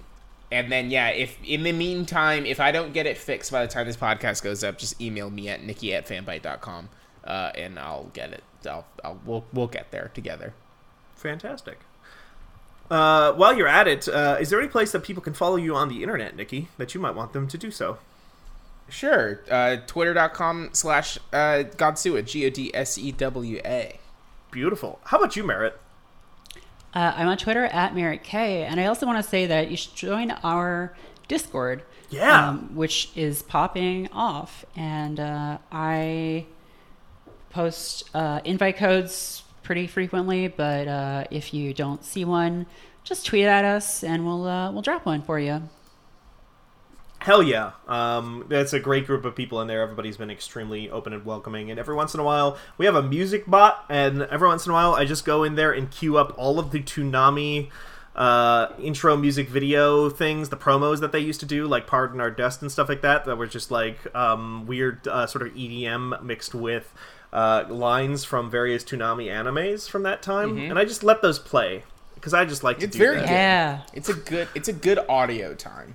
It really is. I really appreciate those. You know, they made more of those, like, recent, like, in the last few years? That's wild. Yeah, because Toonami's back. Toonami's back, baby! Shit. I don't watch cable, so I've not really seen it. Also, they play stuff like Attack on Titan, and I'm just, like, not here for that. But, still. Toonami's still pretty good.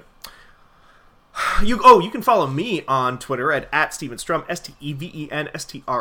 You can also find all the writing that I do on fanbyte.com, where you should go and click on all of our links and read all of our beautiful stuff. We had a lot of really cool Valentine's stuff go up just last Friday, by Natalie Flores, and oh my god, I'm going to forget their last name, and I feel terrible about it, so I should fix that right now and stall for time while I do so. It's Caitlin, I'm in the wrong email address, but the articles in particular are what the monster girl of your dream says about you, and then I believe you're thinking of Caitlin Galiles-Rao. Yes, those are the two people, Natalie Flores and Caitlin Galiles-Rao. They wrote two very good Valentine's pieces for us last week. One is about what your favorite monster girl crush says about you, and one of them is about what if Emet-Selch, architect of the Ascians, whose true name is Hades from Final Fantasy XIV, was your boyfriend. Bringing back a classic bit of content that we used to do back at an old website called Zam.com that is no longer around, but had a lot of very good stuff on it. The If X Was Your Y series. Did we just pinch that from the toast? Oh yes, we totally did. It was the article. The articles back then said at the very bottom that, like, hey, this is an ode to the toast. But we always did, like, if boyfriend and girlfriend. But yes, we should definitely shout those out too. The toast was gone by that point when we were doing that at Zam. Yes. So. But that was a Laura Miche and Danielle Riendo joint, bringing that back into the fray. And now we're bringing it back again, because it's fun. They're very funny and very good. Yeah. I think that's going to do it for us this week, just in general. So thank you all for listening. Thank you, too, for showing up. You're welcome. Yeah. Thank you to Danielle for being on when she can, and we'll probably see her again next week. We got PAX coming up. Oh, we'll have a PAX panel to attend. Oh my god, that's next fucking week! Holy shit! Yeah, we got to talk about that. Hey, are you going to PAX East? Mm-hmm. We are too. Hey, you hear the panic in my voice? That's me legitimately realizing for the first time in a couple of days that fucker is next week. Hey, are you going to PAX East? We're going to PAX East. We have a panel. It's on Saturday, February 29th at 2:30 p.m. at the Cuttlefish Theater. It's Fanwidth and Late Lunch are having a cool time together. It's called Late Lunch Live. We've got a lot of cool stuff planned, and if you're going to PAX East, you should show up. We'll all be there. Anyway, you should come through. They won't. Because it'll be sad if you don't come. Oh, yeah. I'm sure it's going to be a great time because they won't tell me what they're doing. Oh, yeah, absolutely not. I refuse to tell any of you what we're doing. Which I'm sure will go out very great. You know what actually does really well in front of large crowds in public speaking environments is surprise and spontaneity. Yes, correct. Oh my god, I'm looking forward to it. I'm not looking forward to being on a plane in 7 days because I hate flying, but I'm going to deal with it for all of you. And you should all vindicate that by showing up to the Cuttlefish Theater. That's once again the Cuttlefish Theater on February 29th. That's a Saturday, the last day of February. What time was it again, Nikki? Just to remind people. 2:30 p.m. Eastern Standard Time. Eastern Standard Time. That is the local time of the show. So you Yes. won't need, once you're there, you won't need to do any kind of recalculations in your head. Now I think we can finally end this episode of Fan with the Fanbyte podcast.